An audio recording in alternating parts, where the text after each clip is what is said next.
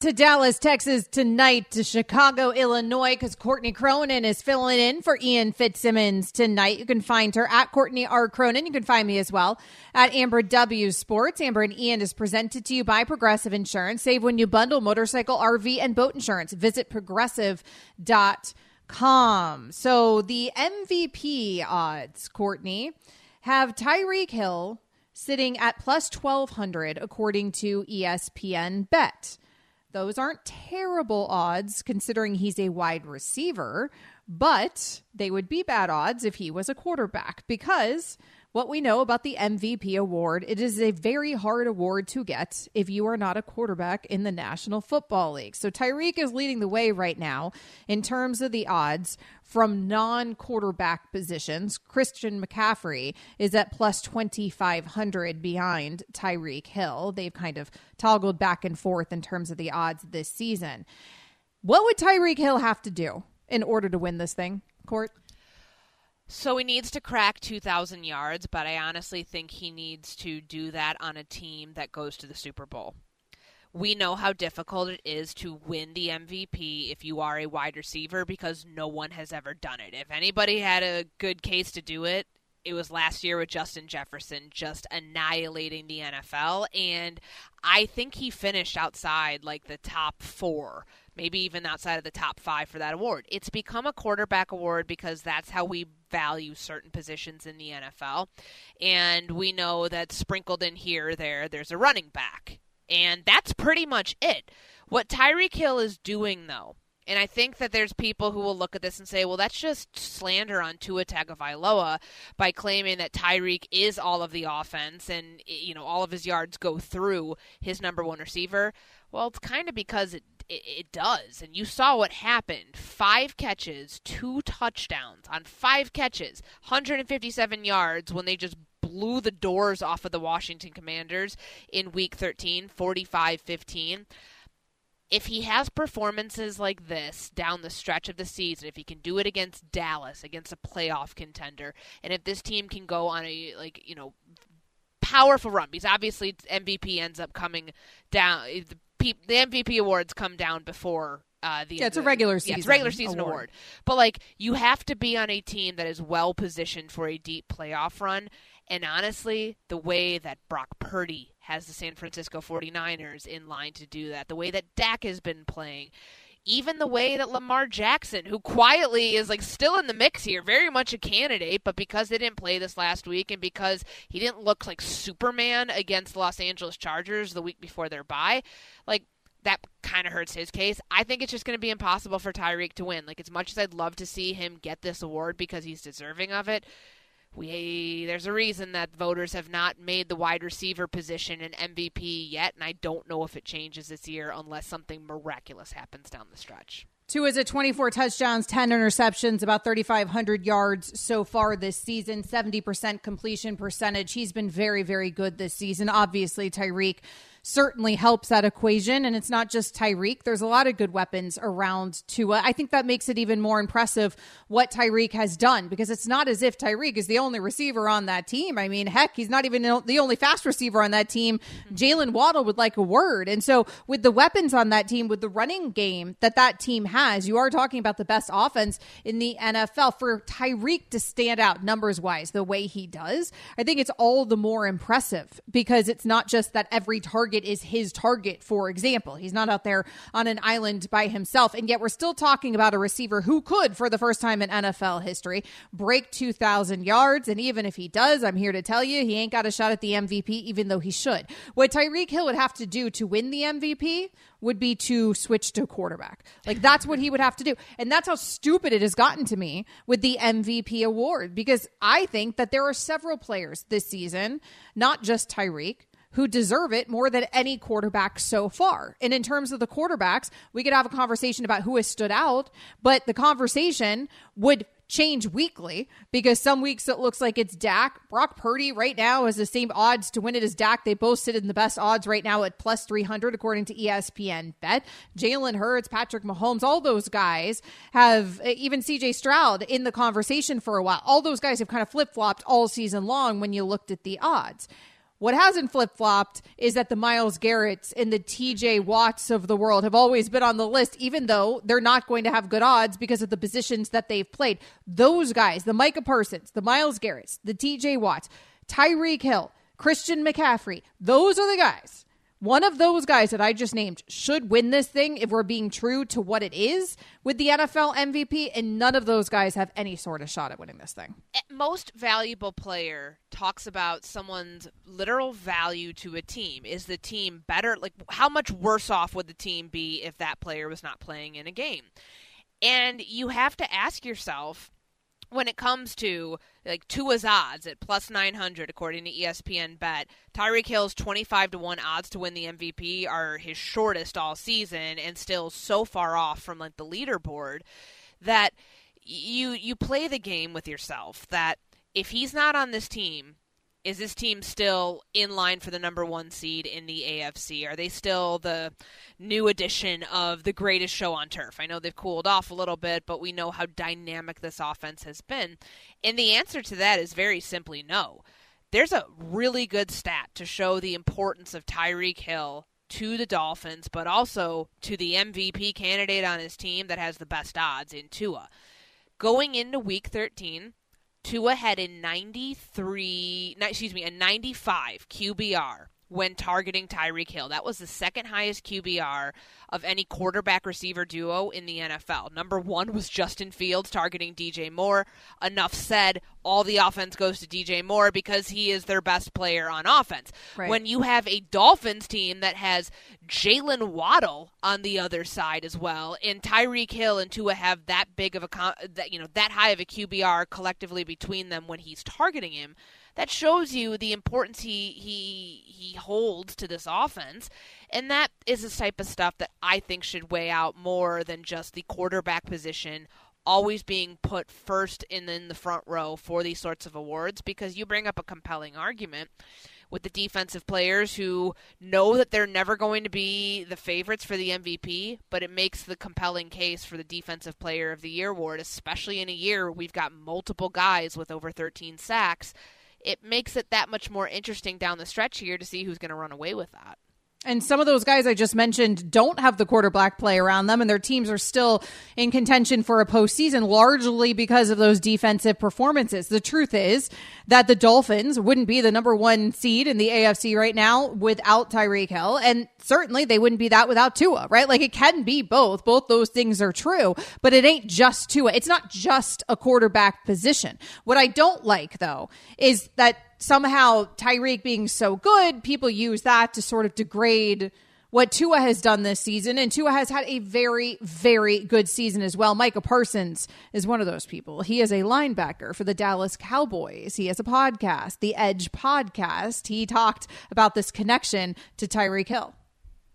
I am talking crazy right now, and I'm talking very crazy. I truly believe I could be Tyreek Hill's quarterback. I could throw it up to Tyreek Hill. Oh, my goodness. Now, I have seen Micah Parsons throw a pass. So maybe he could be a quarterback in the National Football League. I ain't counting Micah out. I do think Micah should be in contention for the NFL MVP. What I don't believe is that Micah Parsons could be anywhere near or even in the same universe as Tua Tagovailoa if he decided to play quarterback. I don't care who your receivers are. This argument with Tua, we knew this was going to happen, and the goalposts continuously get moved for him because, he's undersized. The arm strength isn't, it doesn't stand on its own compared to some of the other quarterbacks. I'm just throwing out some of the slander that I've heard because I do our MVP file for ESPN.com. So you got to sort through a lot of these arguments. And then there's always the case of, if he was in anything other than Mike McDaniel's offense, this quarterback would fail. He would not be putting up these sorts of numbers. This team would not have an offense as explosive because it wouldn't have those 2 weapons on the outside to insulate Tua. I don't find that fair because the results are not, it's not just an on-paper sort of game. The results are the results, and Tua has the numbers that have him in line with the, 7th shortest odds to win the MVP. He's deserving of that in his own right. Now, do I think that his wide receiver teammate should be ahead of him in this? Yeah, I do. But that's just not the way that we view this award. Calvin Johnson, the caveat for him when he set the record for the single-season receiving record in 2012 with 1,964. He was on a 4-12 Lions team. You knew from the jump that he was not going to be in contention because I believe the last player to win the MVP on a non-playoff team was O.J. Simpson in the 1970s. It doesn't happen. But everything, at least now, is aligned to make history change with how, where he's going to finish in terms of receiving yards, where Tyreek Hill's team's going to finish in terms of getting in position for the number 1 seed. Yet I still think, because of how we view quarterbacks and the overall totality of that pool with the MVP candidates, that he's going to end up finishing outside the top 5, and it's going to stink when you see those results. But again, shoe-in for Offensive Player of the Year at the very least. Yeah, well, that's become the award that's like the real MVP. That is what that feels MVP. Like, right? It's like they should have an offensive MVP so and a defensive MVP. Like, yeah. I understand that's basically what they have, but they should probably just rename it that way. Right, because it's like Offensive Player of the Year has become that. Defensive Player of the Year has become that. And NFL MVP is just a quarterback's award. Like, that's how it has panned out. It would be so silly if Tyreek Hill breaks 2,000 yards this season and still doesn't win the NFL MVP, but I don't think he will. Tua, by the way, by any metrics this season, when I'm pulling all the stats, is a top 10 quarterback easily in the league. Micah, you're very talented, but come on, man. Coming up next here on Amber and Ian with Courtney Cronin, filling in for Ian tonight. Is Josh Allen the best player in the AFC? We'll get into it. ESPN Radio is also on the ESPN app.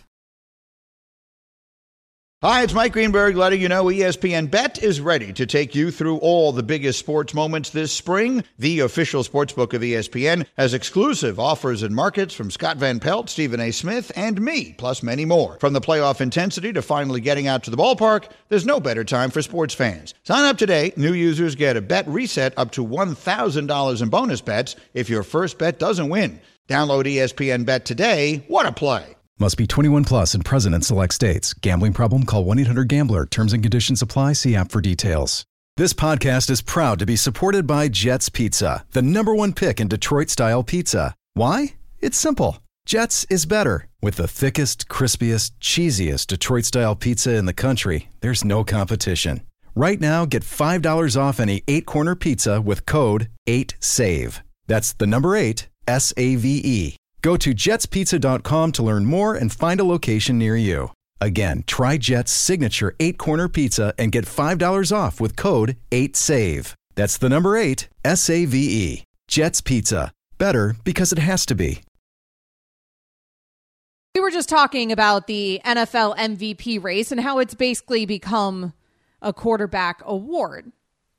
And when I was pulling the stats, Courtney, because you and I were in a conversation about Tua Tagovailoa, Courtney Cronin filling in tonight for Ian Fitzsimmons here on Amber and Ian. Amber and Ian presented to you by Progressive. When I was pulling the stats for this season so far for all of the quarterbacks and comparing them for the top 10 quarterbacks in the league, Josh Allen, by most all the metrics, is at the top of these lists. He is, you can still argue by the numbers, the number 1 quarterback in the league. And yet, most people certainly would not have him there. And with the Josh Allen experience always comes double-digit interceptions. We know that's a Josh Allen problem. The added caveat this season, from a problematic perspective, is that the Bills generally aren't nearly as good as we expected them to be. Well, Mike Greenberg, he's the host of a show called Get Up here on ESPN, also the host of a radio show called Greenie. But this time he was on his television show on Get Up. And he says something very interesting about Josh Allen. Take a listen.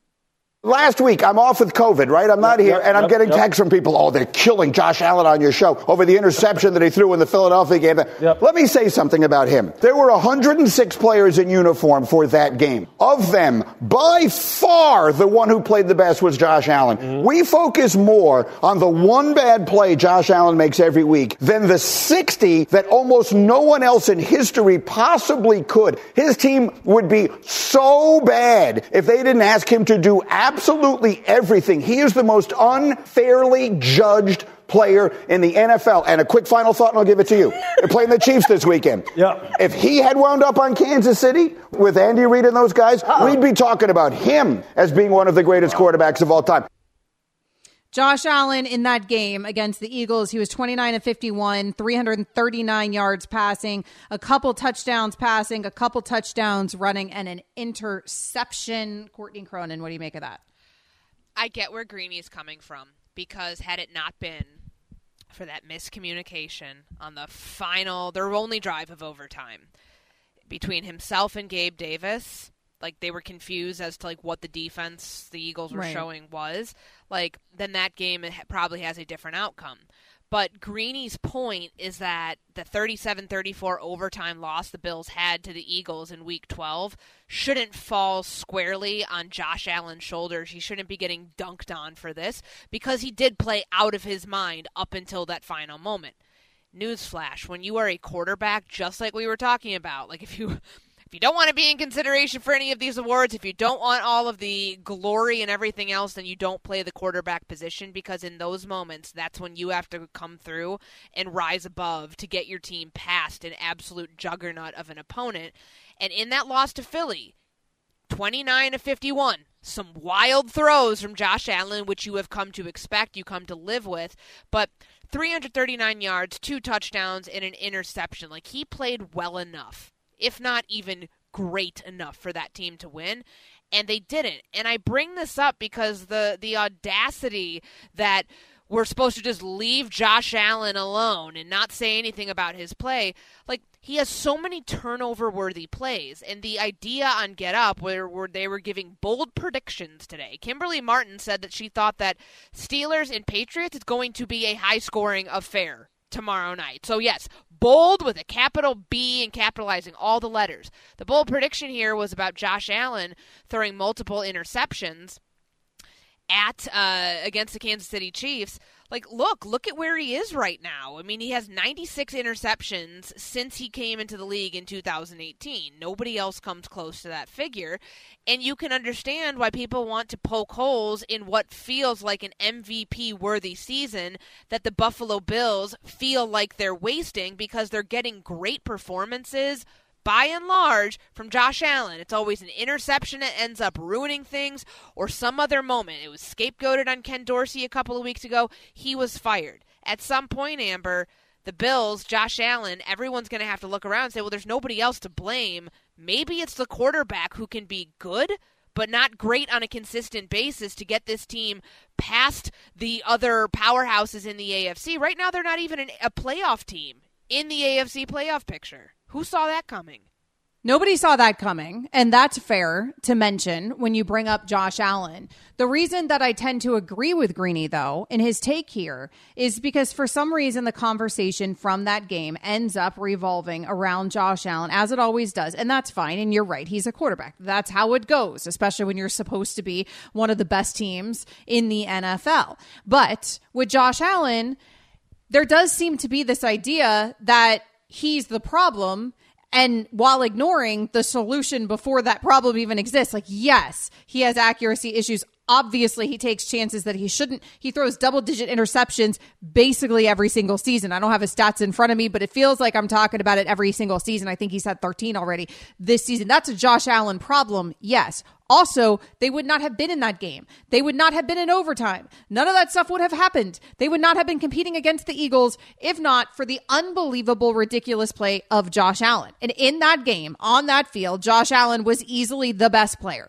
until that very final play. Fine. But Josh Allen was the best player in that game, period. Point blank. He was the best player.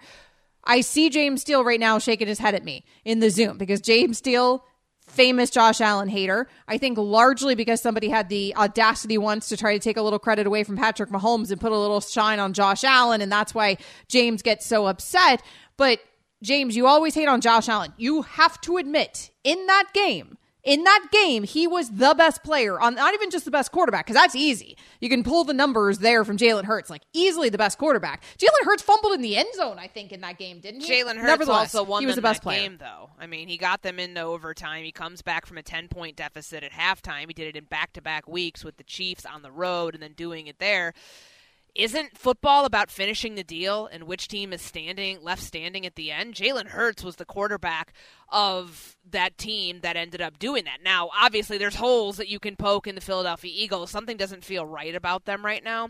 But at the end of the day, Jalen Hurts was the quarterback of the winning team, and how he got his team in position, he didn't throw a game-sealing interception the way that Josh Allen did. So I think it's not fair to say that Josh Allen, just because he had some gaudy 332-yard passing game, I don't think that's fair. He did wins and losses though aren't actually a quarterback. They're not a quarterback right? stat, but at the end, you take a look at which quarterback to come back from a 10-point deficit against a team that has been boat racing you in the first half, to do that in back-to-back weeks, especially in the conditions that were there on that Sunday afternoon game in Philadelphia. That to me speaks more about what Jalen Hurts did coming off it. I think he had a groin injury as well in that, and to rise above to that level of play, do it with his legs and with his arm, that to me is the mark of the better quarterback play from that afternoon. Wow. James, you look like you want to say something. Because everyone ignores his turnovers. And you can't. That's the I total body of his work. turnovers. He has 16. He's second in the league right now with 16 total 16? turnovers 13, through okay. week 14. The Bills scored a touchdown to make it 24-14 in the second quarter.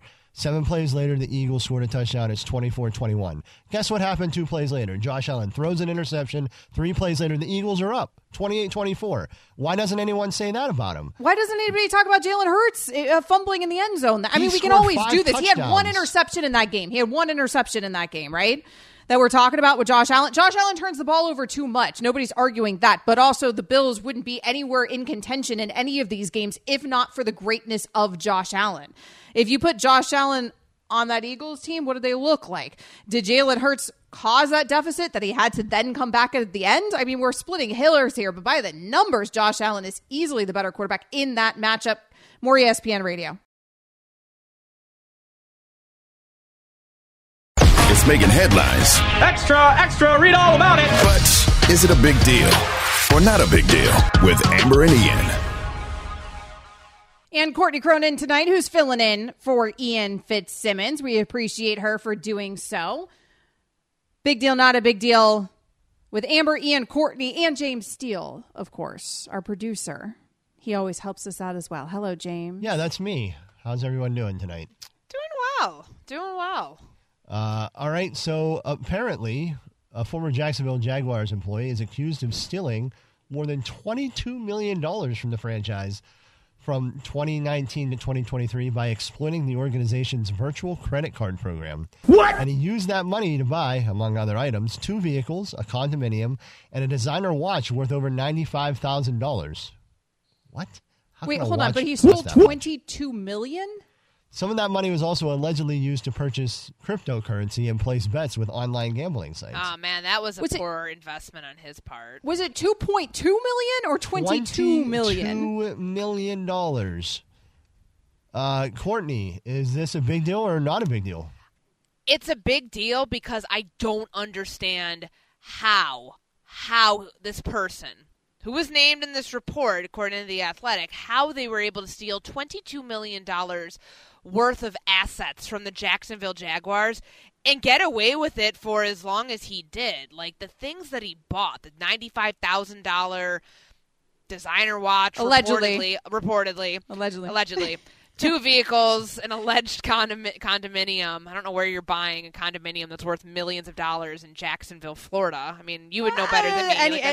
Anywhere. Ponte Vedra, okay. Really, Jack's Beach, any of it's going to be worth But, millions. This happened from 2019 to 2023. How did this go under the radar all these years? To me, that's a massive deal that they just found out about it, and The Athletic just reported this. There will obviously be more reaction. Certainly the team will be asked about this. But according to this report, the team said that in a statement in 2023, February 2023, they terminated the employment of this individual, Amit Patel, who was named in this filing. And then they've been in an investigation and in cahoots with the feds and the U.S. Attorney's Office to go through all of this. Are these $22 million, and that might be a drop in the bucket to Shad Khan, but that's a pretty hefty chunk of change to just steal and go under the radar for 5 years. That is a huge deal to me. That's not a drop in the bucket to the Jacksonville Jags. Like, I understand these owners are all very rich people who own these teams, but these teams do operate as businesses independently, and $22 million seems like a huge chunk of their bottom line. I mean, this is an unbelievable story. He was apparently, his role was manager of financial planning and analysis. And so no wonder he could make it go away. He was the one controlling the books. He financially planned for himself. Financially planned for allegedly scheme. the Good hell Lord. out of this thing is what he financially planned. Over $22 million, by the way. When he showed up to the facility with a watch worth $100,000 on his wrist, and he wasn't a player, nobody kind of looked at him sideways. Like, hey, I'm sure I'm sure the salary's good for his position, like few $100,000 or something. But like, hey, that watch on your wrist is your entire salary, boss. Like, what's happening here? I know that we should dive bonuses, into this a little closer. Playoff bonuses are a big deal. That's why teams, But it is the Jaguars. And I'm trying to think. I mean, all the years.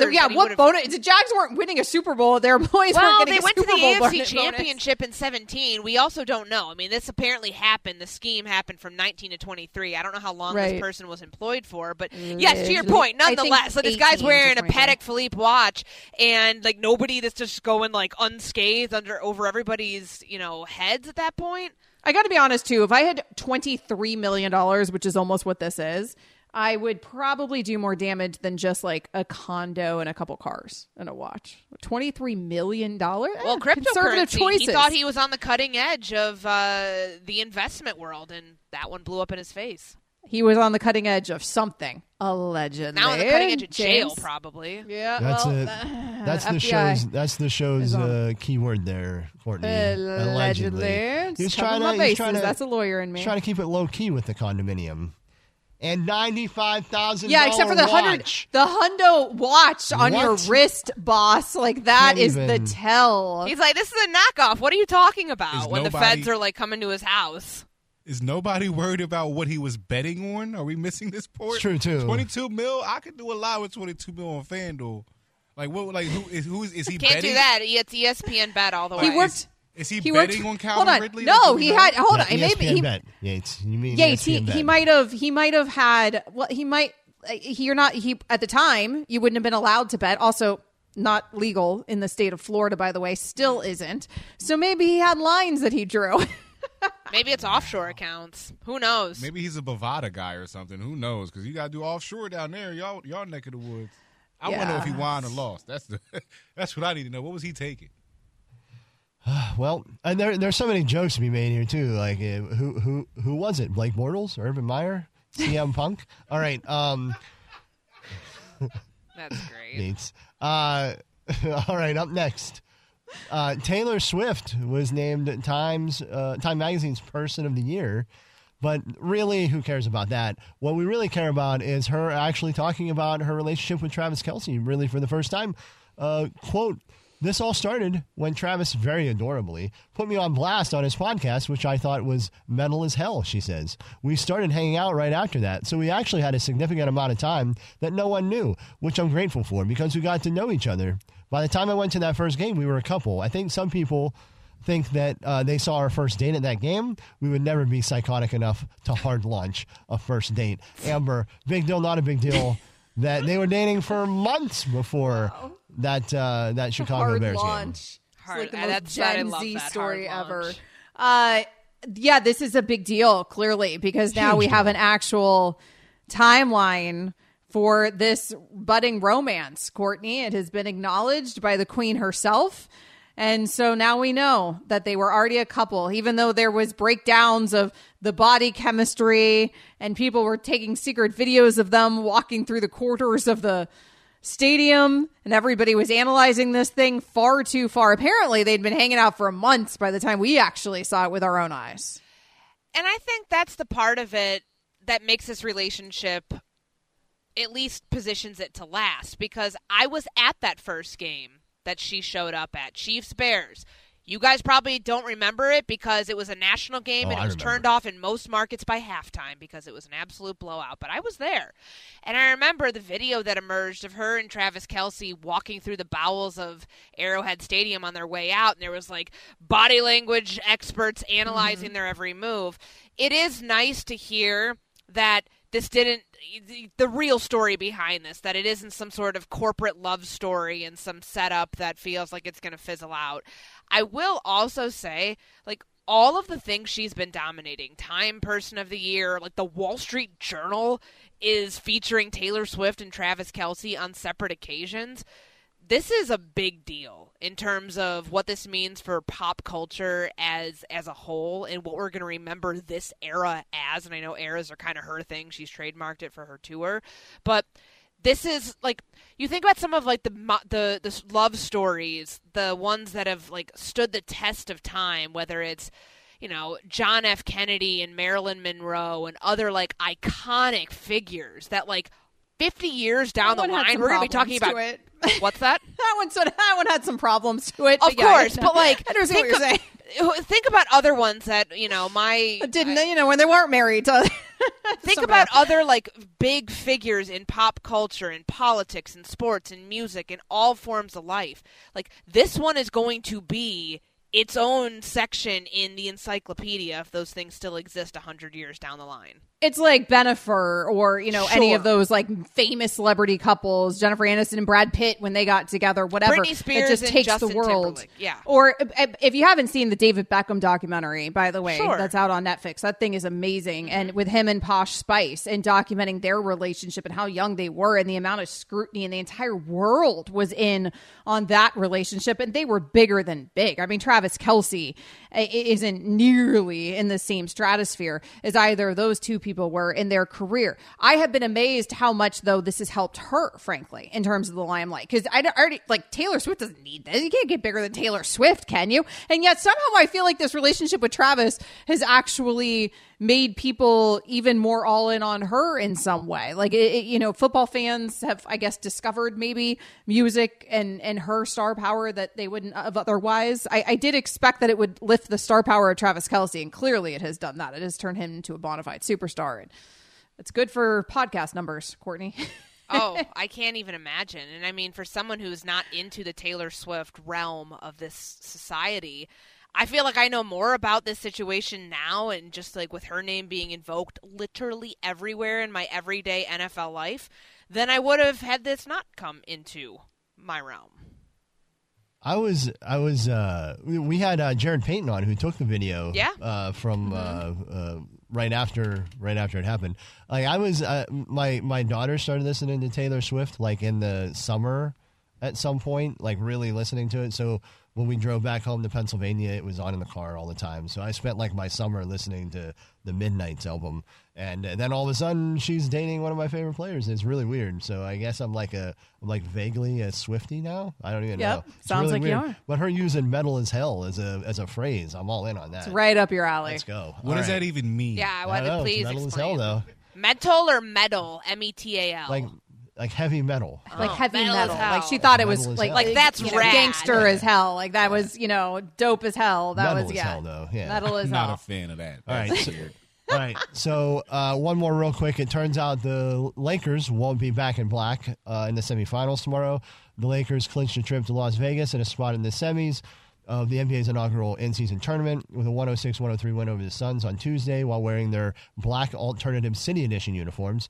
The jersey set aesthetic has been a hit with the players, and LA is undefeated in the black uniform so far, all during the in-season play tournament. The Lakers went 3-0 in two group play games against Memphis and Utah, plus the quarterfinal win over the Suns, donning the black jerseys, while the Lakers players would prefer to continue to wear black against the Pelicans in the semifinals. Sources told ESPN the NBA has other plans. The Lakers will wear their gold icon jerseys according to their uniform schedule on the team website, which lists the colorway plan for every game for the Lakers through the end of the regular season. The Pelicans will be in their all-white. I guess it has something to do with contrasting colors, the court. floor, the court. Courtney, big deal, not a big deal that the Lakers, who are 3-0, in the Black City Connect uniforms, will not be able to wear them the rest of the tournament. I don't buy into the superstition on uniforms. I get it. Like They're the black 3-0. jersey. I know. The black jerseys apparently are lined with some good luck, I guess. But to me, you've got a championship on the line here. I know people are going to be like, well, slow your roll here. It's the in-season tournament, but these guys are very clearly taking it seriously. I don't think what color uniform they're going to be in is going to detract from that. Yeah, I think it's more about the people wearing the uniform and the jerseys than it is the actual jerseys themselves. Also, I kind of think these jerseys are a little overrated. Like, the black's cool, but I don't really get why it says Los Angeles in like an A, like the A. I don't know. I just don't love it. I'll be honest, I have not liked a aesthetically. lot of these. The Bulls had ones that are like, what are you guys doing? The Celtics ones that they wore a couple weeks ago, I was not a fan of. The courts are the worst, but some of these jerseys need to like find their way not to return next year. I mean, I like, obviously I'm a Heat fan, so I like all the City Vice jerseys and everything that the Heat have with those. But generally speaking, with the way that this tournament has worked, I do like the idea. I like the concept. Like, I like that the courts are different, so you turn on the regular season game, you know it means more. I do like that. They're onto something there. They might need to tweak a few things aesthetically. It's not great that red courts on TV look orange and all that kind of stuff. Terrible. I feel like they can work that out here over the next year. So good idea, good concept, especially when they're going to try to sell it as a separate TV product, which we know they're going to, but I think they could do a better job making it look good. Coming up next here on Amber and Ian, is it okay for rivals to make trades with each other? Courtney Cronin's filling in for Ian tonight. You remember a time when your rival traded a player to you or vice versa? Because it just happened in Major League Baseball, and some people are surprised by two historic rivals dealing with one another. Courtney Cronin filling in tonight for Ian Fitzsimmons. You can find her at Courtney R. Cronin. You can find me as well at Amber W. Sports. Amber and Ian's presented by Progressive. The Yankees search for a left-handed bat drew them into enemy territory. Courtney, they acquired Alex Verdugo from the Red Sox on Tuesday, yesterday, in a rare swap between these historic rivals. Here's why this matters, because it's the Yanks and it's the Bo Sox exchanging players. And there's just something that feels weird about that, Courtney. It's just like, you need these two franchises to hate each other for eternity and to never cross-mingle unless there are games happening in the AL East at either site. Like, this one feels weird. When I heard about this, I was like, wait a second. Did they not, like, did they mess this up? Was it the Mets and the Red Sox? Like, was there some sort of misunderstanding here? Like, nope. Yankees and Red Sox the trade centered around Alex Verdugo because the winter meetings are going on. TikTok, Shohei Ohtani in camp. Just a side note there. I'd like to know where you're going this week. Please stop keeping things so quiet. But it's weird because Verdugo's 27 years old, and the Red Sox sent him to the Yankees to get some pitching, which we know. I'm like, the Yankees don't have pitching right now, so I'm like, this is interesting how this whole thing's going to work out. But this just doesn't happen all that often, and it got me thinking about like all of the times that, and all of the times meaning in jest, how rare it is to see rivals that face each other regularly, multiple times during the regular season, as the Yankees and Bo Sox have been want to do. Like, they're going to see each other again, and it's always fun to judge, okay, all those months later, kind of like we saw in the NFC North last year. Remember the Minnesota Vikings made a trade with the Detroit Lions, who, yes, I know, started out the season poorly in 2022, but they sent TJ Hawkinson to Minnesota, and the Vikings made a playoff run in big part because of that offensive boost that they got. There's some of those moments where you're like, man, was it really worth doing a deal with the quote-unquote devil there when you sent a player to the franchise that you hate the most? I can't really think of this happening very often, obviously, because it doesn't. I guess the most recent one that I was thinking of in like the world of basketball would be the Brooklyn Nets and the Philadelphia 76ers dealing with one another. Now, are they really rivals? I mean, it's not Yankees, Red Sox, right? But they're in the same conference. And so traditionally in basketball, you always think, oh, well, they're not going to trade that superstar within the same conference. And that was what was surprising there because, by the way, they were, in fact, trading a superstar. So it was surprising that they would maybe be willing to keep James Harden in the conference. it worked out just fine for everybody involved in terms of that, because James Harden wasn't winning a championship anyways, anywhere he was, and probably still not, even though he's been traded now to another conference. But you don't normally see that. You don't normally see teams willing to make other teams better that they have to face, even if they're not huge rivals, so to speak. And this is a weird one. I mean, there's not, like, when you pull history across sports, there's not many of them. Donovan McNabb went from Philadelphia to Washington.